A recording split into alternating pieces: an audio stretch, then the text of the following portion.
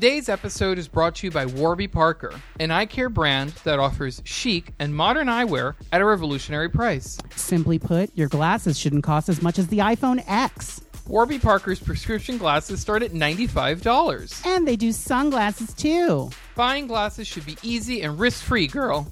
Warby Parker's Home Try-On program lets you fall in love with your glasses in the comfort of your own home. You can choose up to 5 frames from hundreds of stylish options and have them shipped directly to you for free. That way, you can try all the frames and pick your favorite. And for every pair of glasses sold, Warby Parker distributes a pair of glasses to someone in need.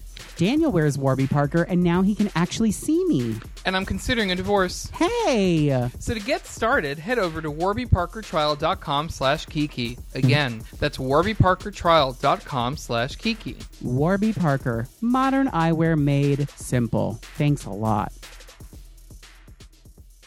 This is Grizzly Kiki. I'm Robert. And I'm Daniel. Hello. Hello. Well, we're here to do our 2018 wrap-up. Yes, but before we do that, how was Christmas? I loved it. How was yours? That's it? I loved it. How was yours?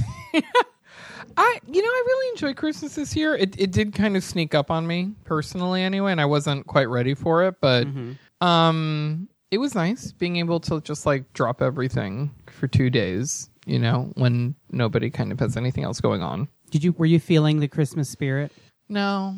No, not at all. I mean, you like oomphed it a little bit, like when you started playing Christmas music, and it felt nice. I mean, I was definitely feeling festive, but I was like stressed about cooking and gift wrapping and like carrying things, and so it I kind of don't feel completely at ease until everything's just like where it needs to be, Right? Because then I don't have to worry about anything else. So yeah, I think that I know that on Christmas Eve when we were like cooking and doing all that stuff up until the last minute when we left to go to your dad's apartment, that definitely snuck up on us because we were totally getting ready to do, I don't know, like a marathon of something. And we were like, wait a minute, it's 2:00. We need to start cooking. What are we doing? Yeah.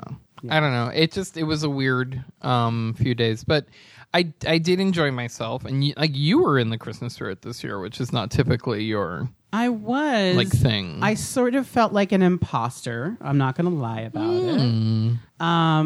But because I don't really like Christmas music, and I don't know. To me, I've made that transition from child to adult with Christmas, where it's like, this is totally a child's holiday. And, they're excited about all of the gifts they're going to get. And I remember the excitement, and I remember how fun Christmas was as a child. And I just have to come to terms with the fact that it's not going to be the same as an adult.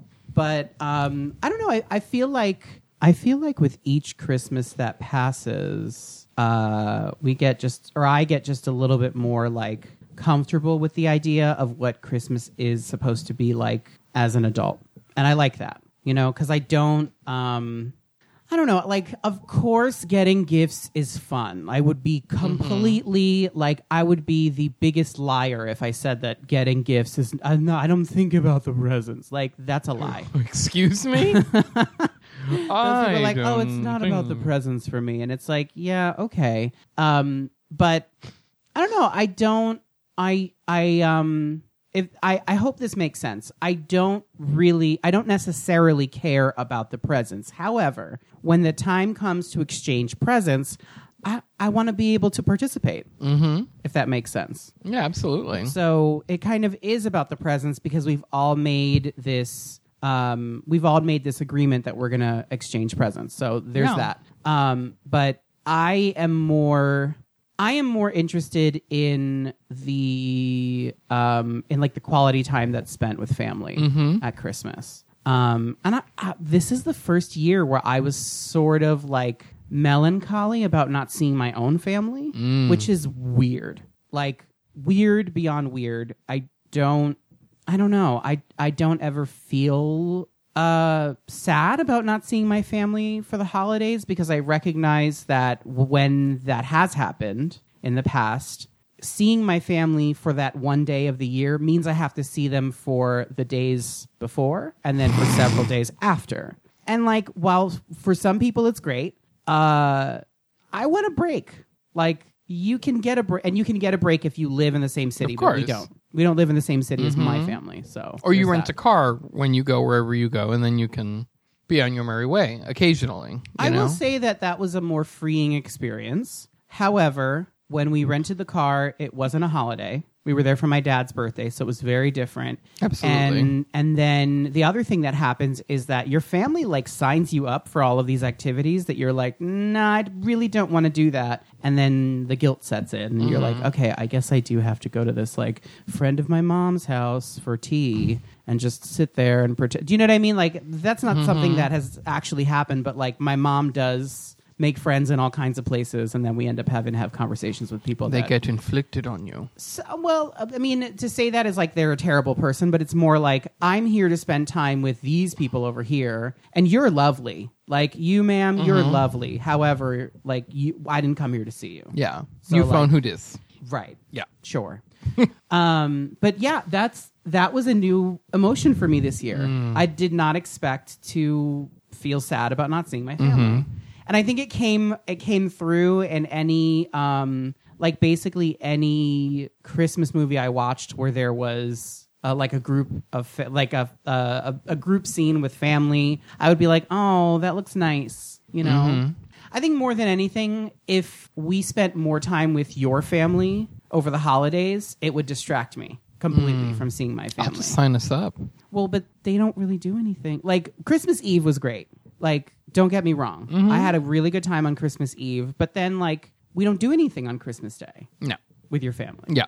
I kind of wish we did. Well, I mean, yeah. Or I kind of wish that we had, like, a big group of friends that would, like, you know, kind of like when we used to go to Ruby's. Kind of like that. That was fun. I really it was like. fun. I looked forward to that stuff. You know.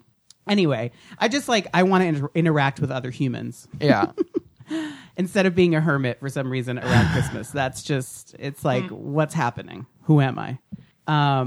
But we did end up, we saw Queso. Yeah, we had Lady Day. Quesadilla over for Lady Christmas Quesadilla. Quesadilla, sorry. We had Lady Quesadilla over for dinner on Christmas Day, which was nice. And World of Wonder had blessed us with this quote-unquote accidental leak of the third episode of Drag Race All-Stars Season 4.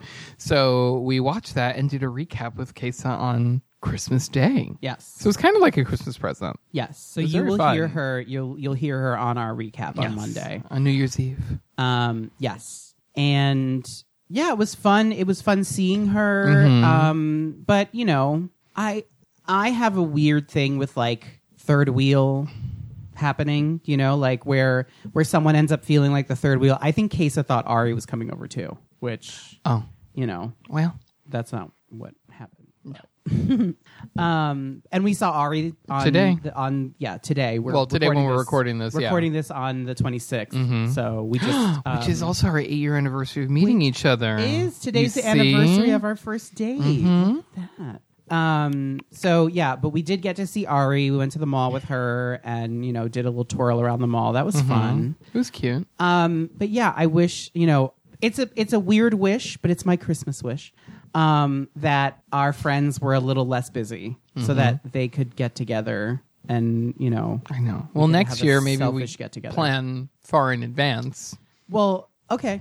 and Sure. set aside. I know that everyone has plans that take them to different parts of the country. Like, for example, Pissy's brothers now live in North Carolina, I know. right? So, of course, Pissy's going to want to see her brothers for the holidays. Yeah, absolutely. So that's probably going to be a normal thing now that Pissy goes to see her brothers after Christmas Day. Like, so that's the whole thing is like, I get it. You want to be with family. Yeah. I think that next year we should plan a Christmas party like we did when we first moved into this apartment. We have And I not done think that in a we while. did it the weekend before. Like not the weekend before Christmas, but the weekend before Christmas. I mean, we can literally do it in October if you want, but like, I just want to plan it and have it actually happen. So that's on the list for 2019 is to have a Christmas gathering. And you have your ugly sweater ready. So. I do. I got to wear it. I don't think it's ugly, but like, it would fall under the right. It would fall under that category if you were looking for it in a store. I got to wear my Divine Christmas sweater to Pissy's show. Yeah. Which we loved. Which is amazing. Yeah. Absolutely fantastic. So good. And it was fucking sold out. Did we already talk about this on the podcast? I don't remember if we did. I don't think we had an opportunity to do it. No, we didn't. No. Yeah, so congratulations to Pissy and Sherry. That was like... It was amazing. Also, I will never, Pissy's rendition of I Saw Daddy Kissing Santa Claus or... I Saw Mommy Kissing Thank Santa you, Claus? yeah. It's the classic. Like, that's the right version, I think, from now on. Yeah, there are some great clips from the show on her YouTube channel, so you should definitely go check those out. Yeah. We also got a chance to see Mary Poppins Returns. And this was kind of the highlight for me. Really? Yes, because I don't know, lately I'm just like, I have to leave the apartment and go sit somewhere to watch a movie and whatever, right? So when you suggested going to see Mary Poppins, I was like, okay, maybe. And we also, so before that, we also had dinner with one of our listeners who interviewed us for his dissertation. Yes. Which was very interesting. It was really nice to put a physical body to the face and voice that we talked to over Skype. So that was a lot of fun. Yes. But I really enjoyed it. I was skeptical at first, but Mary Poppins, you're talking of Mary about. Poppins. Okay. No, not our listener. He was delightful. Yes. But I loved that they kept the style was really similar and the animation too, because that was such a big part of the the first movie. So to keep that kind of vintage style, I guess, of animation was really important. Yeah. And they didn't try and update things. I mean, I think the closest we got to that was that, Lin-Manuel Miranda wasn't a chimney sweep, he was a lamplighter. Right. Or a liri. So it was good. I thought Emily Blunt was great. It was just fun. They were both fantastic. Yeah. Yeah. And the kids were adorable. Yes. They were really good. The kids in this version are far more likable than in the original. Absolutely. Yeah. I will say, I really appreciated that they did not update the animation. It's that same sort of two-dimensional animation that is from the first movie. And you know what? It works. You don't feel like you're trapped in the past. No. I'm a little confused about the year, the year they're living in the movie, because it seems like it's only, I don't know, maybe I think 20, 25 years. Yeah, maybe after. 20 years after Mary Poppins leaves them, because the kids are what, in their 40s? So maybe it was a little more than that. Maybe it was 30 or so years. I mean, that doesn't necessarily get in your way of enjoying the movie. I'm just curious as to what, what they wanted to do in terms of it's a timeline. in 1935. Oh, okay. So the original was 1910? 1910. Yeah. So it's 20. It was during the Great Depression. That's the Great Slump. That's how it was known in the UK. Yeah. I didn't know that. Okay. Because they do mention during the Great Slump, which I didn't know that. I did not realize that Lin-Manuel Miranda was so charming and attractive. I definitely have a very big crush on him now after watching him in Mary Poppins. And it helps. I mean, I don't know if it helps, but he wore these really tight pants in one of the scenes, and I was like, okay, I see you. It was great. He also they give him a little moment to rap at one point because he's singing for the whole of the movie essentially. So I really enjoyed him in this movie. And it was great. Yeah. And we hadn't been to the movies in a very long time. Yeah, it's been a while. And we went to the Landmark. The Landmark on 57th. Yeah. And it was a brand new, I mean, I don't know if you felt this, but so it was a brand new movie theater, and it felt like the audio from the film was on the floor, on the wall. Yeah, it was really good audio. It was very immersive. Yes, it was very immersive. Although I kind of didn't appreciate that we were watching the movie like in letterbox. Like, cover that shit up. That's what other movie theaters do. Oh, I didn't even notice. Yeah. I really was enthralled by the movie. Yeah, it was great. It was a great experience. I'm so happy that we got to go to the movies because it's such a rare treat for us. Yeah. Let's talk about some stuff we learned in 2018 that we want to take with us to 2019. Because we're going to be talking about the best of 2018 in this episode. What do you think? How do you feel? What did I learn? I mean, if you want me to go first, you can say. Well, that, no, because I have something in mind. Well, you go first, and then I'll. Well, my big New Year's resolution last year was to have a better relationship with food, and even though it took like 3/4 of the year for us to get there, I feel like now that we're doing keto, I have a better understanding of how to eat, essentially. And also having recently gone off keto for a meal, I understand like limits in terms of my appetite, which is something that I didn't like. It sounds like really easy, but like I did not understand limits when it came to eating. And so now I can physically feel those limits when I'm eating anything. It's funny because I hadn't even thought about that, but it is true. It's kind of like I do feel since we started this, and we're not tracking or being very I don't know. Like, we're not micromanaging it, I guess, is the best word I can think of. But it's like the difference is there. I feel better. You feel better. We've lost a ton of weight. But there's something about this, like, past week of kind of, cheating here and there and, like, maybe having rice and beans, with your meal. But a little bit. For me, it's really helped me reinforce my own portion control. Yeah. Because even when we're eating keto, because I'm paying closer attention to what goes into my food, and I feel like whatever diet or way of eating we had chosen, I'd probably do the same thing, but it's kind of a good balance for me personally. Right. And so I don't feel like I need to sit there and eat a whole bag of this or a whole serving of this. Like, I'm, when I feel like I'm about to be too full, like I know to stop. Whereas before it would be like, shovel all that food in until you can't, until you can see the plate again. And now I serve myself smaller portions. It's, and I honestly think it's because like, snacking and junk food we were eating before, I really feel like a lot of that just makes you more hungry. Yeah. Like it's not actually satisfying your body. So like you're eating more and then you eat more food. And anyway, so I've noticed that change personally. Yeah. Yeah, I totally agree with you. I'm excited about, in 2019, I do want to track my meals and I want to pay more attention to that. And I also want to start exercising. Like that's going to be one of the things that I incorporate into this, but we'll get to that. We're not at that point yet. Was there something you wanted to add?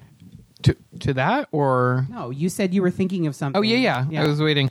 So I guess I would say that what I'm taking my newfound understanding of my self-worth into 2019, because having transitioned out of the nonprofit field into the for-profit field a few months ago, it's always been a struggle my entire career to balance my love of what I do with, to kind of reconcile that with low pay or, something that's far too demanding for the compensation that I'm being offered. And then I've learned to just not take compensation that I'm being offered, but rather demand the compensation that I believe I'm worth. Right. And it's not just money, it's kind of across the board. And so having had this big transition earlier this year, has really affected me a lot because I look back and I'm like, wow, I could have like done this a lot sooner and just kind of, just really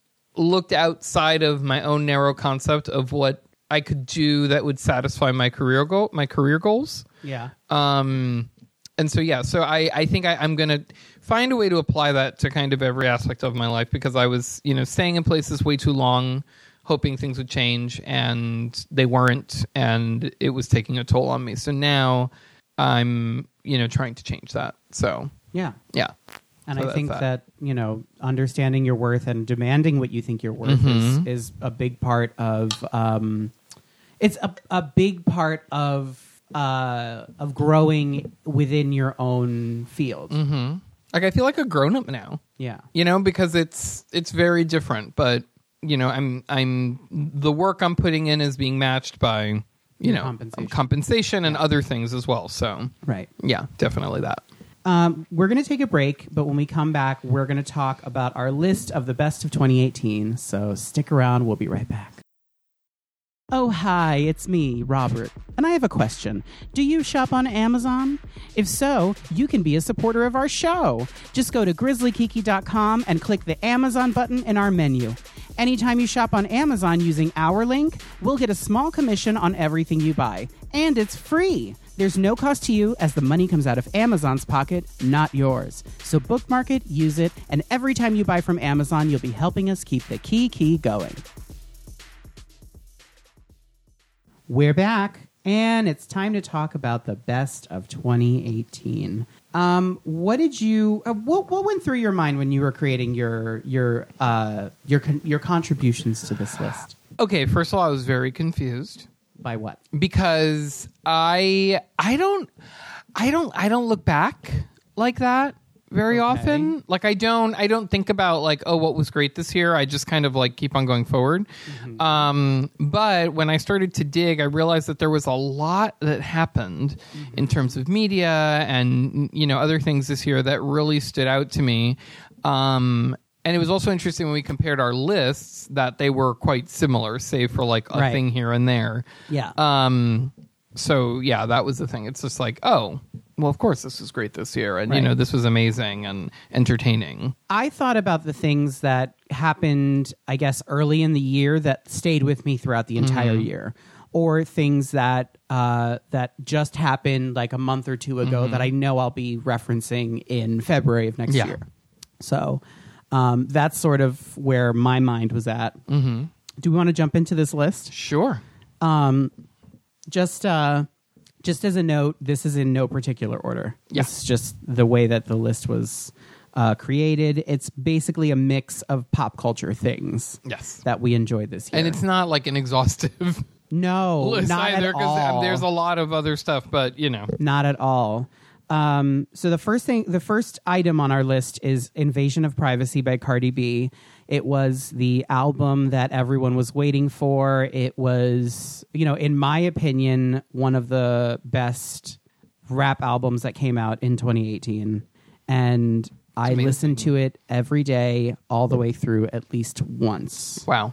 So there's that. It really is such a good album. And I am not somebody who is into rap or has ever been into rap or followed it, but there's something about Cardi B that's so attention grabbing, but also there's like a payoff when you listen to her music, right? Like you're really listening to how creative she is and how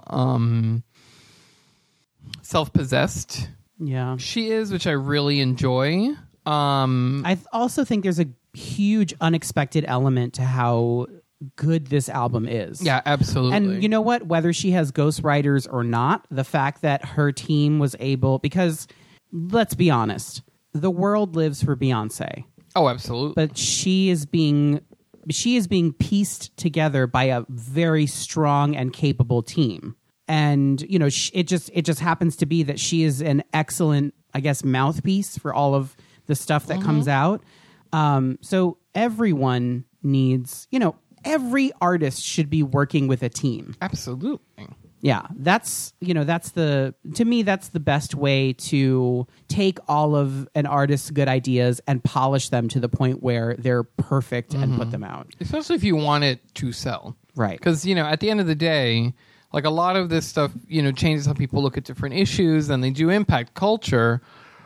But if it's not being like fine-tuned and going through kind of these processes to be marketed properly so that the message gets out there, then it gets lost. Right. And I think that Cardi is being managed and kind of directed by the right people. Yeah. It sounds like. I think that a big part of it is her work ethic. Mm-hmm. She has a very strong work ethic, and that dictates how her team, I guess, that dictates the way that her team puts everything together and how they, like basically everything that goes on, it's dictated by her. So, well, she's always working. Right. They're always working. Right. So, yeah. Next on our list is Dirty Computer by Janelle Monáe. Which for me was probably the most exciting piece of, or, kind of musical thing to come out this year. Right. Because it was like a new Janelle Monáe, and she was kind of embracing her queerness and making a declaration, I think, with this album. And then also the emotion film that came along with it. Mm-hmm. It was in many ways a very strong narrative. Yes. That makes it stand on its own, from the album. Yes. But she gave us You Make Me Feel. That song is so amazing, has such strong visuals. It references all the right kind of decades and things like that in terms of Prince influenced it and so on and so forth. But it was my number one most streamed song on my Spotify. There you go. So it's such a strong, solid song. Yes. But in general, I think that Janelle Monáe has had such a great year. Yes. That it's she really was one of the best things of 2018, because I feel like her cultural significance and presence kind of rose exponentially quite quickly this year. So I hope it keeps on rising. I also really enjoyed the sort of allegorical element to Dirty Computer, where her previous albums she was a robot, and on this one she's I'm a human now. Mm-hmm. So it all came through beautifully. Yeah. And her concert was a huge highlight of the year for us. So we would definitely have to include her in this list. Next on our list is Pose. Yes, Pose on FX. Which is, again, what do you say about this? Well, there's plenty to say. I know, but it almost defies how important.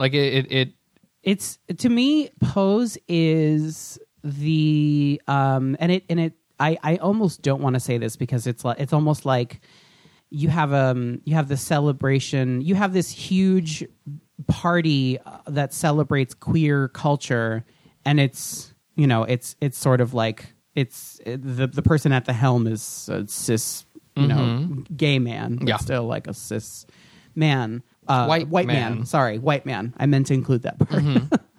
But even so, I think that given its platform and all of the amazing performances that came out of it, it's putting queerness in the spotlight in the most beautiful, real, and fun way. Yeah, but also not. They also didn't sugarcoat the stories of these people. It's very honest. And, of course, there is this glaze over it, because it is a TV show. So it is, I always interpreted the glaze as being part of the fantasy of ball culture. Exactly, which I think if you're not familiar with ball culture, it will, ball culture is about creating a space that the people who participated in ball culture were not allowed to inhabit outside of the ballrooms. And so it is this hyper-realistic, incredibly, fantastical kind of reality. Yeah.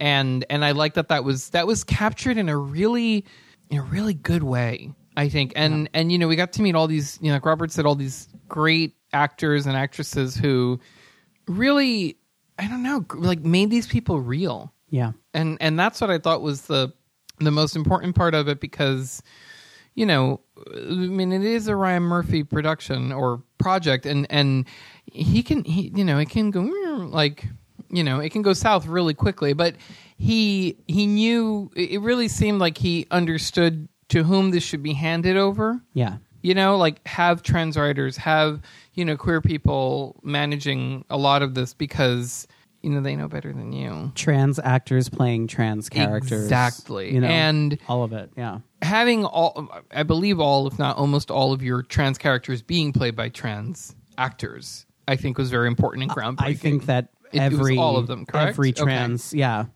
Every trans character was played by a trans actor. Yeah.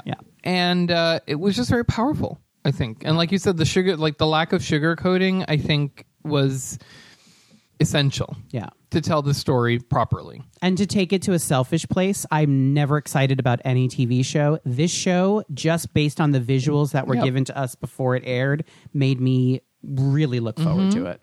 Yeah. And similarly speaking, Black Panther, because we did not see any movies more than once in the theater this year, except for Black Panther. Like, this movie was such a fucking amazing... And I don't care. For some reason, I don't care about superhero movies, but this movie made me want to care. And then we went to see it, and it was just amazing. Like, I don't even know... I could sit here and gush about it and think about all of the amazing elements of it, but you know, at the end of the day, Marvel and Disney did a really good job with this. All of the acting in it was excellent, and then also seeing it in 4D was fucking amazing. Oh my God. Yeah, that was such a strange, like, and wonderful experience. Yes, because I've never felt like I was immersed in a movie like that, like physically. Right. And it really did a good job of that. Yeah. I think. It's so good. I'm so excited. You know, there's I think that several of the characters from this movie are getting their own movies, and I'm excited to see all of those. You know, again, like I said with Pose, it made me want to see it, and then it delivered. Yeah. And the soundtrack was good. Like, just so many elements, and it was really great, and I'm so happy that it did as well as it did, and that it's nominated for Golden Globes, and you know, it's being seen by a racist country. Let's put it that way. Yeah, it's like it is, and embraced and celebrated, and you know, so I think that's kind of groundbreaking, considering you know how people are in this country. Right. Let's talk about Cardi B versus Nicki Minaj.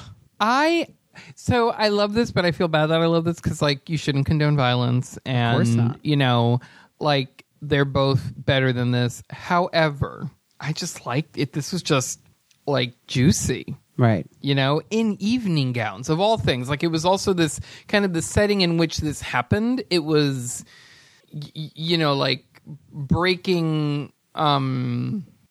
I guess breaking like the image, you know, that whoever it is that you know, like, manages these two women wants them each to, like, uphold in public, and it was like, no, I'm pissed at you, like, you're egging me on, and it's like, well, here we are, you know, let's hash this out. I mean, albeit you shouldn't throw a shoe, but it felt very real because I feel like Cardi was trying to protect herself in a way that I think most people won't understand. Yeah. You know, because this wasn't just like, oh, I have beef with you because you said this. It was just like she felt, you know, like she was being goaded on social media and being bullied on social media. And well, it was sort of like an avalanche of different. Yeah, it all kind of like built exactly. Yeah. So it's like, well, when you see this person, you want to have a conversation with them, and then it escalates. It's like, well, this is what happens sometimes, right? And so I think for Cardi, she had several conversations with Nicki Minaj prior to this, and none of it resulted in Nicki, like, you know, relaxing with all of the bullshit. I mean, I think at the end of the day, what I guess like the impetus for the whole thing was her liking a bunch of tweets questioning Cardi's parenting, and I understand being protective of your child and being protective of your own parenting style.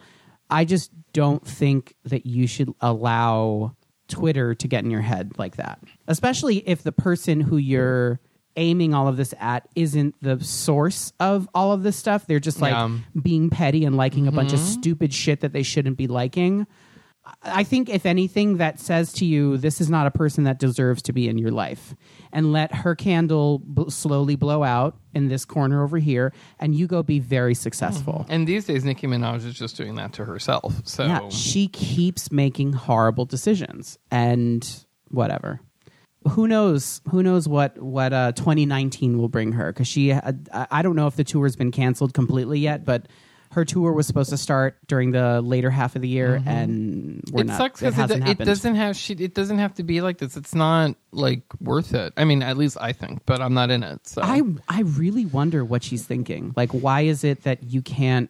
Why do you have to be the best one? Why can't you exist in a room full of successful people and just be like, I'm part of this group? Support another woman of color. Support each other. Support another female rapper. Exactly. Like why can't you do that? And like you can coexist. Yeah. It's possible. Yeah. But you can be successful while somebody else is also being successful. Why doesn't she understand that? She's never understood that. It's a sign of very deep-seated insecurities, I think. Right. So well, good luck.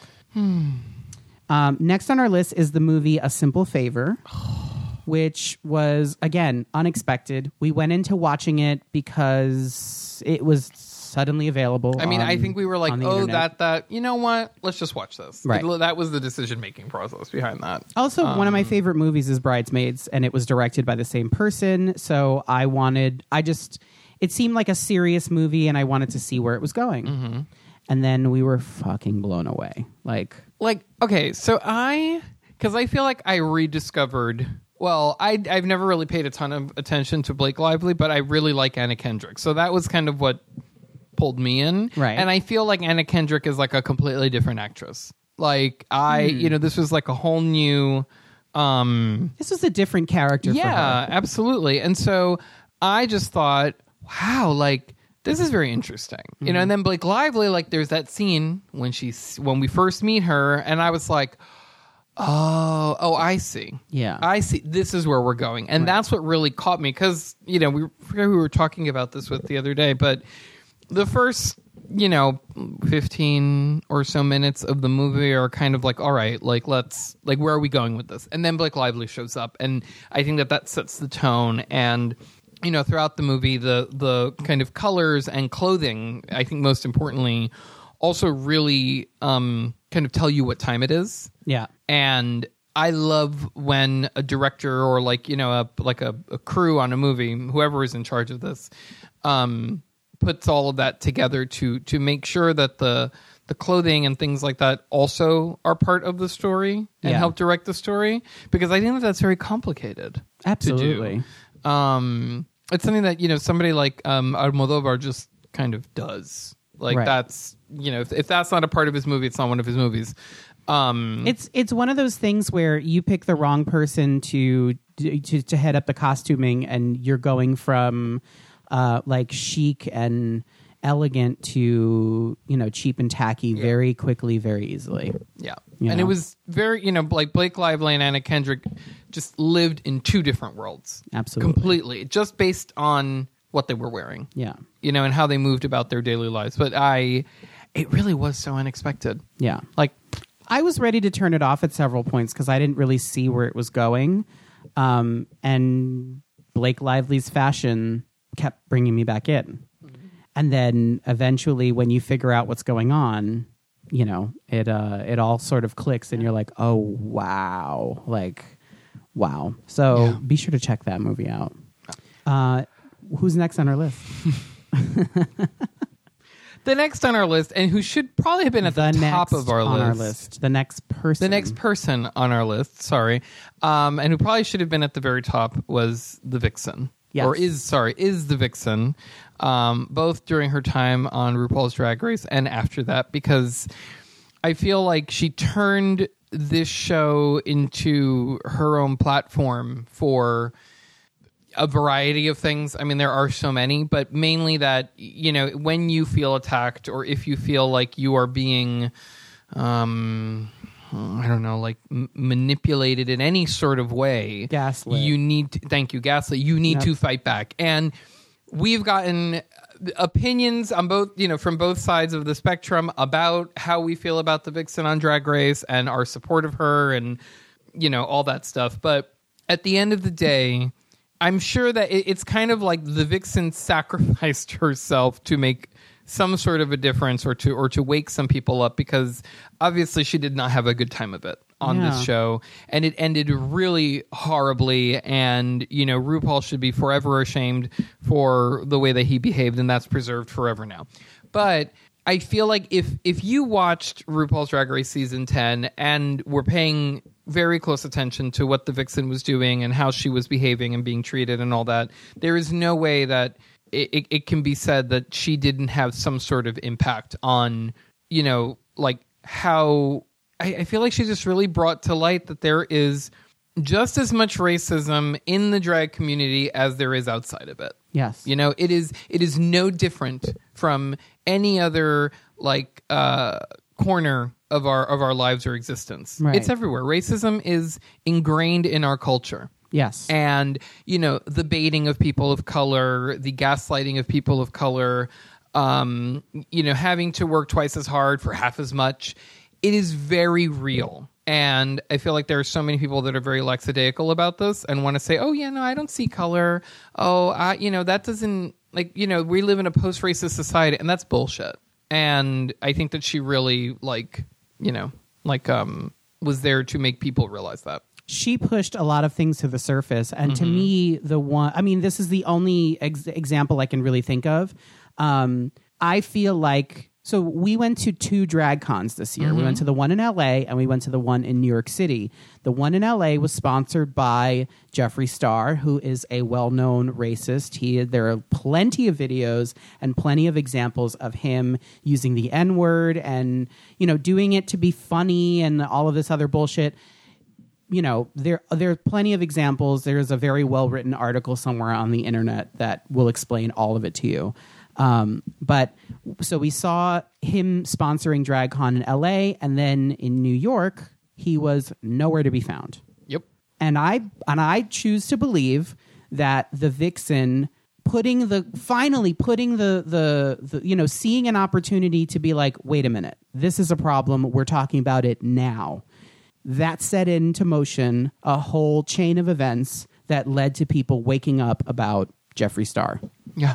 And that's that. Yeah, I absolutely believe that, because he was gone, like you said. Yeah. He wasn't even there. There was no presence of Jeffree Star at DragCon in New York City. So I think that her work is going to be something that we see in future seasons. Yeah. And you know what? I really, really, really wish that the fans could appreciate her drag for what it is, because she's a fucking hardworking queen who will take very little and turn it into something that will blow your mind. And I really hope that the fans appreciate what she does, because it's special, it's beautiful, and it should be celebrated. And at the same time she's doing all of this work, and it's important to recognize what she's done. And she will have an impact on the future of this show. I mean, I feel like we're seeing it on All Stars 4. Oh yeah, absolutely. So things I think are being said in a much more, from the queens to production to all that. It just seems like things are being thought about, a little more carefully. Yeah, because there are parts of season 10 we're paying attention to language a little bit more. Romper room fuckery. Yeah. That's what we saw a lot of on season 10, I think, in terms of, how issues of race were discussed specifically. Right. And then, yeah. These 2 things at the bottom of the list, I feel, are more like, honorable mentions. Yeah. So let's breeze through them. I Feel Bad is a TV show on NBC that we enjoy. It's part of like the Thursday night lineup that includes Superstore, The Good Place, and Will and Grace. And I really enjoy the show. I think it's very funny. It is about this Indian woman who is working really hard to keep her job that she loves, and also balance that with her, taking care of her family and her aging parents. And it deals with issues of like cultural, I guess, like cultural mixing. I don't know if that's the right word. Well, but like, kind of like navigating I was going to say biracial, but that's not Nope. what we're talking about here. Although it is a biracial family, Right. in a way, but it's more. I don't know. I just like intersecting cultures. Yes.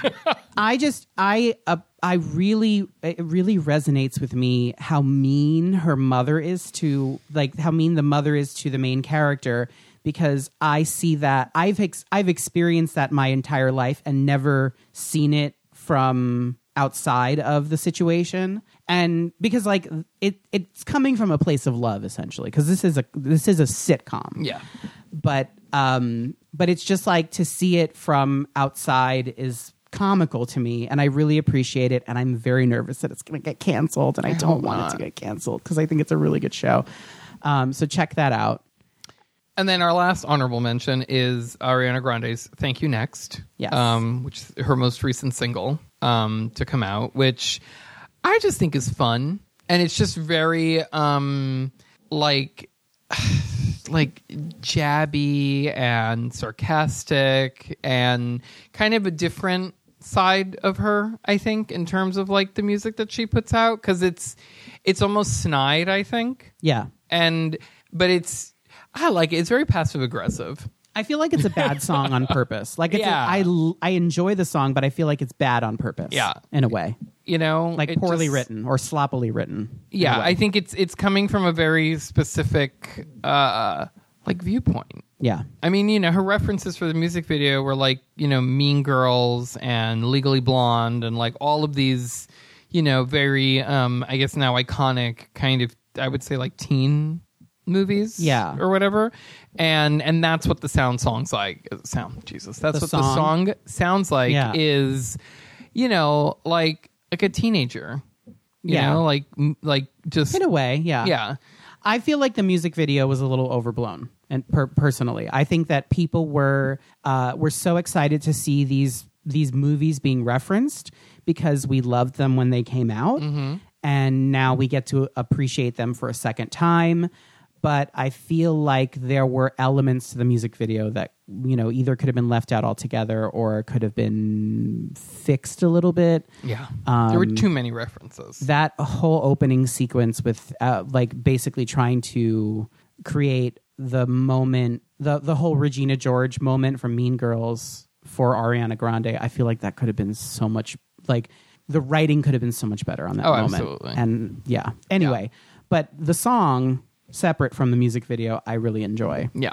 We're going to take a break, and we're going to talk, and when we come back, we're going to talk about what we're looking forward to in 2019 and make some New Year's resolutions. So stick around. We'll be right back. Today's episode is brought to you by Quip, an innovative oral care brand that makes it easier than ever to maintain a healthy brushing routine. The simple secret to great oral health is good technique, consistent brushing, and regular upkeep.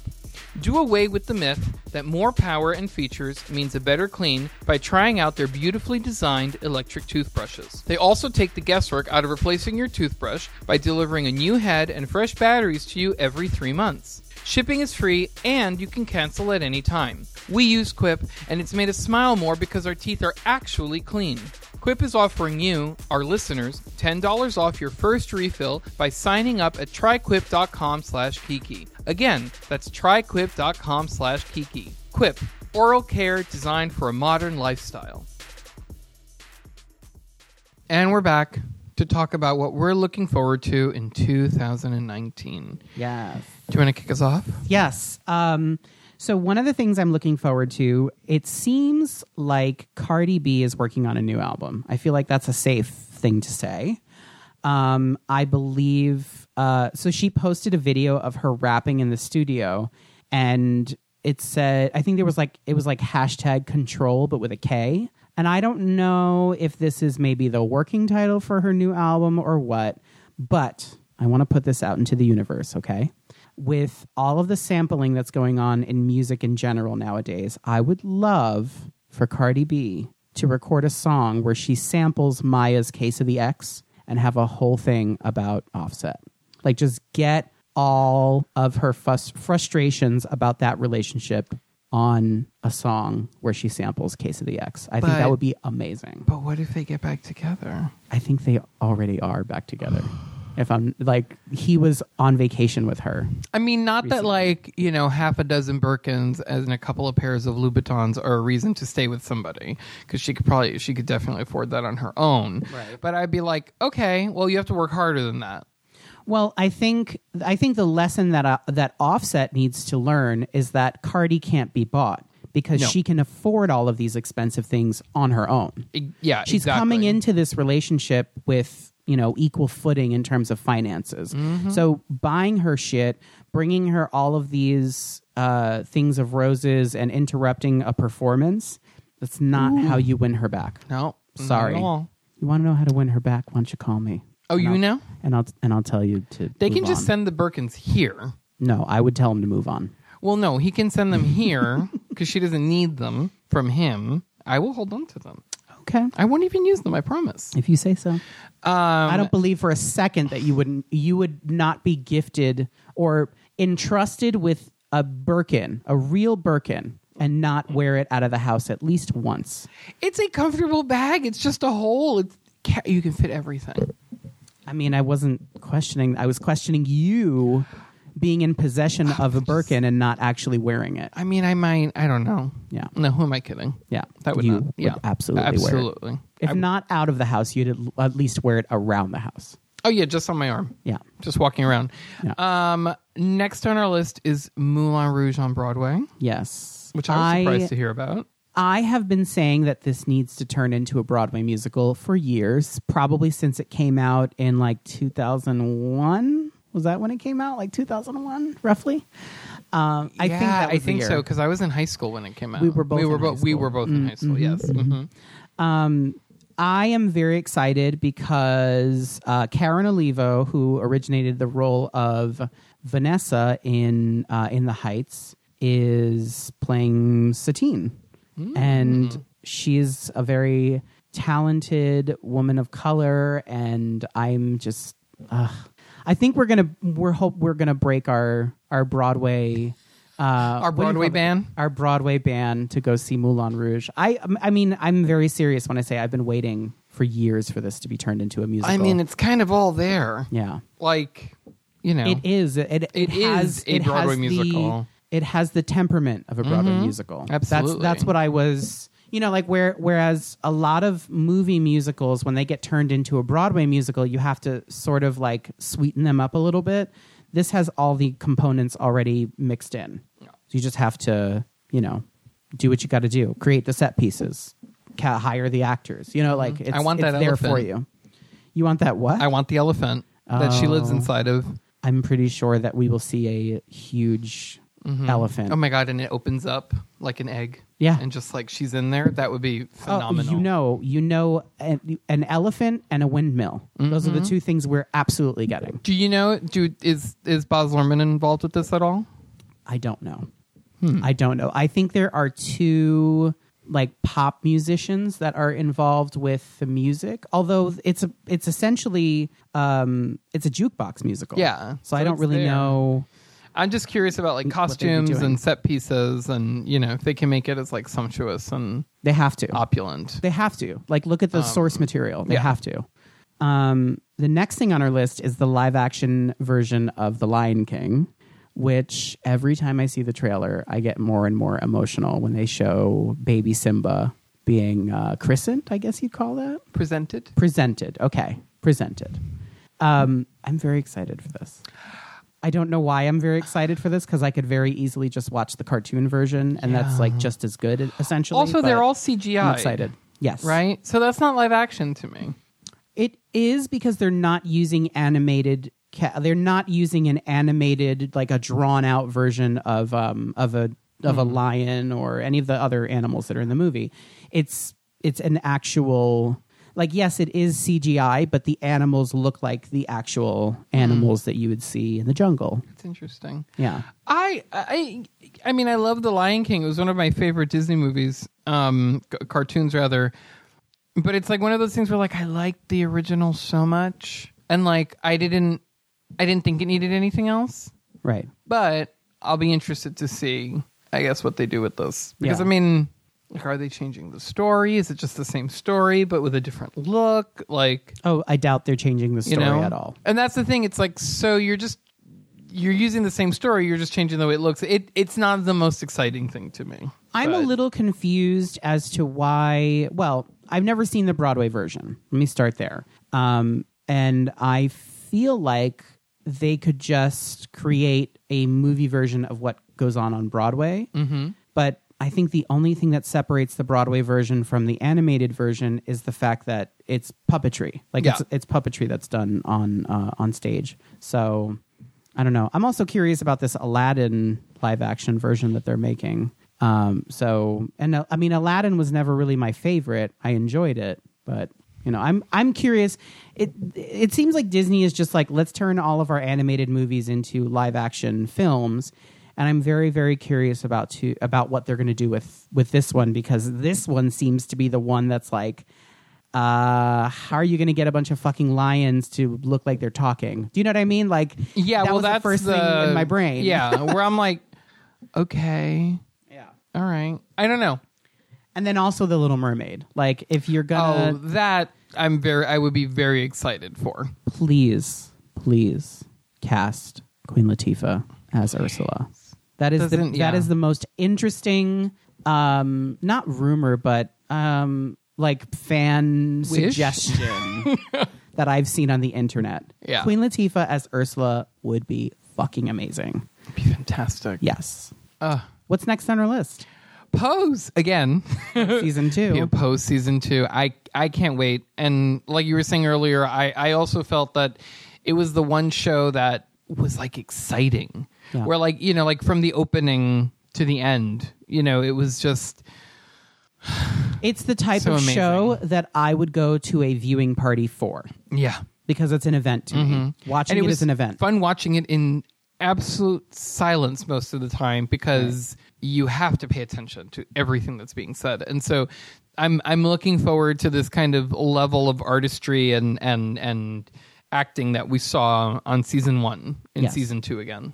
So, and hopefully seeing our sister Jiggly on the show again. Yes. And then the last thing on our list is Rent Live, starring Valentina. Only Valentina. She's the only one. Everyone. That's it. Can you imagine though? It's just a series of quick changes. I can. I'm curious about Vanessa Hudgens' range as Maureen. Why is she in so many things? I don't know. She I'm curious excite me. about Tinashe as Mimi. That's an interesting casting choice, because Tinashe can really sing. Mm-hmm. Mimi doesn't need to sing. Like, in theory, Vanessa Hudgens and Tinashe could maybe switch, because Mimi doesn't really, really sing. Like, they had Rosario Dawson play her in the movie. Let's be real. Like, yeah, you don't really need a singer to do it. But see, when I forget who was playing Mimi when I saw it on Broadway, but I saw Mel B as Mimi. That explains to you how much singing you need from Mimi. Oh, wow. Not much. Was that shade? I mean, was it? The thing is, I like the songs that Mimi sings. So do I. So to hear them sung by somebody who can actually sing is exciting. I mean, Mimi sings in a raspy, sort of off-key way. That's the character.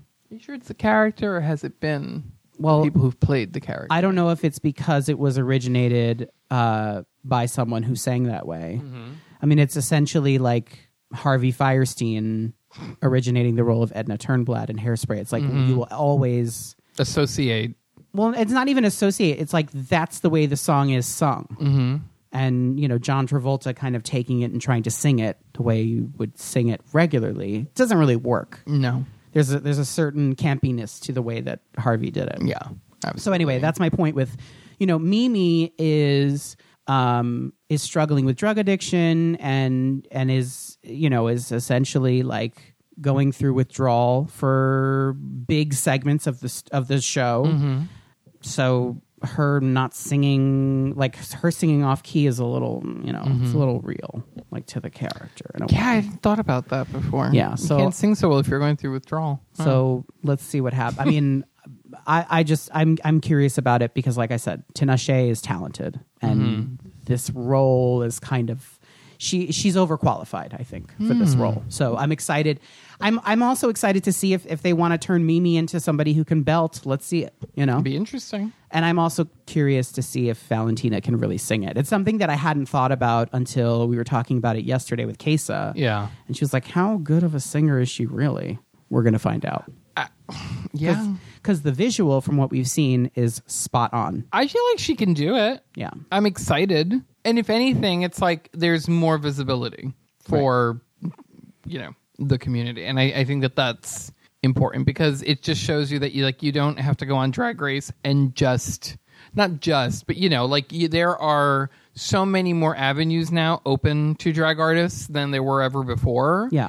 And before this bubble burst, they just need to run and grab them all. Yes. Because Drag Race is not everything. Yeah. So that's what I guess how I'm looking at this. Yeah, and it's kind of sad to think that there are a lot of younger queens that think that's the only avenue to success that they can take. There's so many other opportunities. You just have to be willing to make your own too. Do the sometimes. work. Yeah. Yeah. Let's talk about New Year's resolutions. Do you have any? I don't know.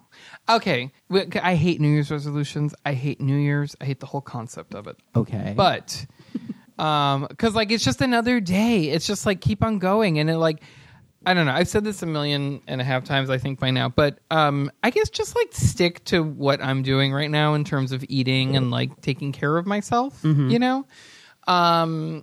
Keeping the sleep schedule. And just kind of I don't know, working on more personal and professional growth in the new year. Just kind of settle into my 30s. Yeah, same. I would say. So yeah. Yeah, I mean, I kind of want, aside from the career, I don't really have any career goals at the moment, but in terms of creative stuff, I want to do more video stuff in 2019, and I know that I know that that's sort of on the horizon. So I'm excited to put that all into motion and make some really cool shit in 2019. I also, I want to stick with all of the progress we've made in terms of our eating. And I also want to incorporate exercise into a regular routine and look at it as something that's just as important for my body as eating well. And then on top of all of that, I am trying to slowly unpack the rage that I feel from things that happened when I was a child, basically. And so I'm trying to continue. I want to continue working on that, continue processing trauma from my childhood, and have it make me a better, more patient, more focused adult and member of society. So there's that. Big goals. Yes, big goals for 2019. Yeah. But you know what? I've never set a weight loss goal. Well, no, I didn't set a weight loss goal. I've never set a nutritional goal for myself as a New Year's resolution and then actually carried it out. This year, that happened. So I am Chuketh, hopefully, and I believe in myself now. So I'm going to carry that on with me into 2019 and apply it to other things. Yeah. There's a lot of shit that I have to unpack. I've got a lot of internalized homophobia that we got to deal with. Some racism that needs to be deprogrammed. I got some misogyny that I have to work on. It's all there. It's all little bits and pieces that I have to put together. And like I said, I want to be a better, more Could open up that fuse box, right, and change out some of those fuses because they are no longer functioning. No. So I hope that I am able to accomplish. Let's set a low goal: 25% of all that. That's realistic. 25% in each corner. Let's do that. That sounds good. Well, if 25% of 4 things, then that's 100% of something. So that's for 100% of everything. Yes, basically. the aggregate. Yeah. Yeah. Well, that brings us to the end of our episode. Thank you for listening, and let us know what your New Year's resolutions are. But also, thank you for like being with us through another year. Yeah, too, because like it'll be 5 years in 2019 in April, if I'm not mistaken, and so this has just kind of been something that we. Like it's part of a routine that we do, but hearing from people who listen and, you know, getting emails and things like that, it really means a lot because we love interacting with people. Yes. So we appreciate that those who listen appreciate what we talk about.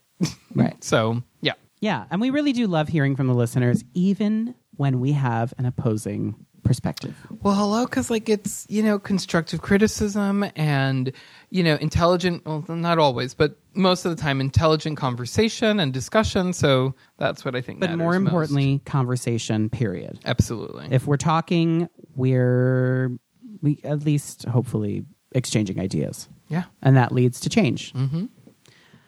Well, we are Grizzly Kiki on everything. That means Facebook, Twitter, and Instagram. So be sure to follow us. You can send your questions to grizzlykiki@gmail.com and we'll read them on the air. And don't forget to subscribe on iTunes and catch us on Spotify.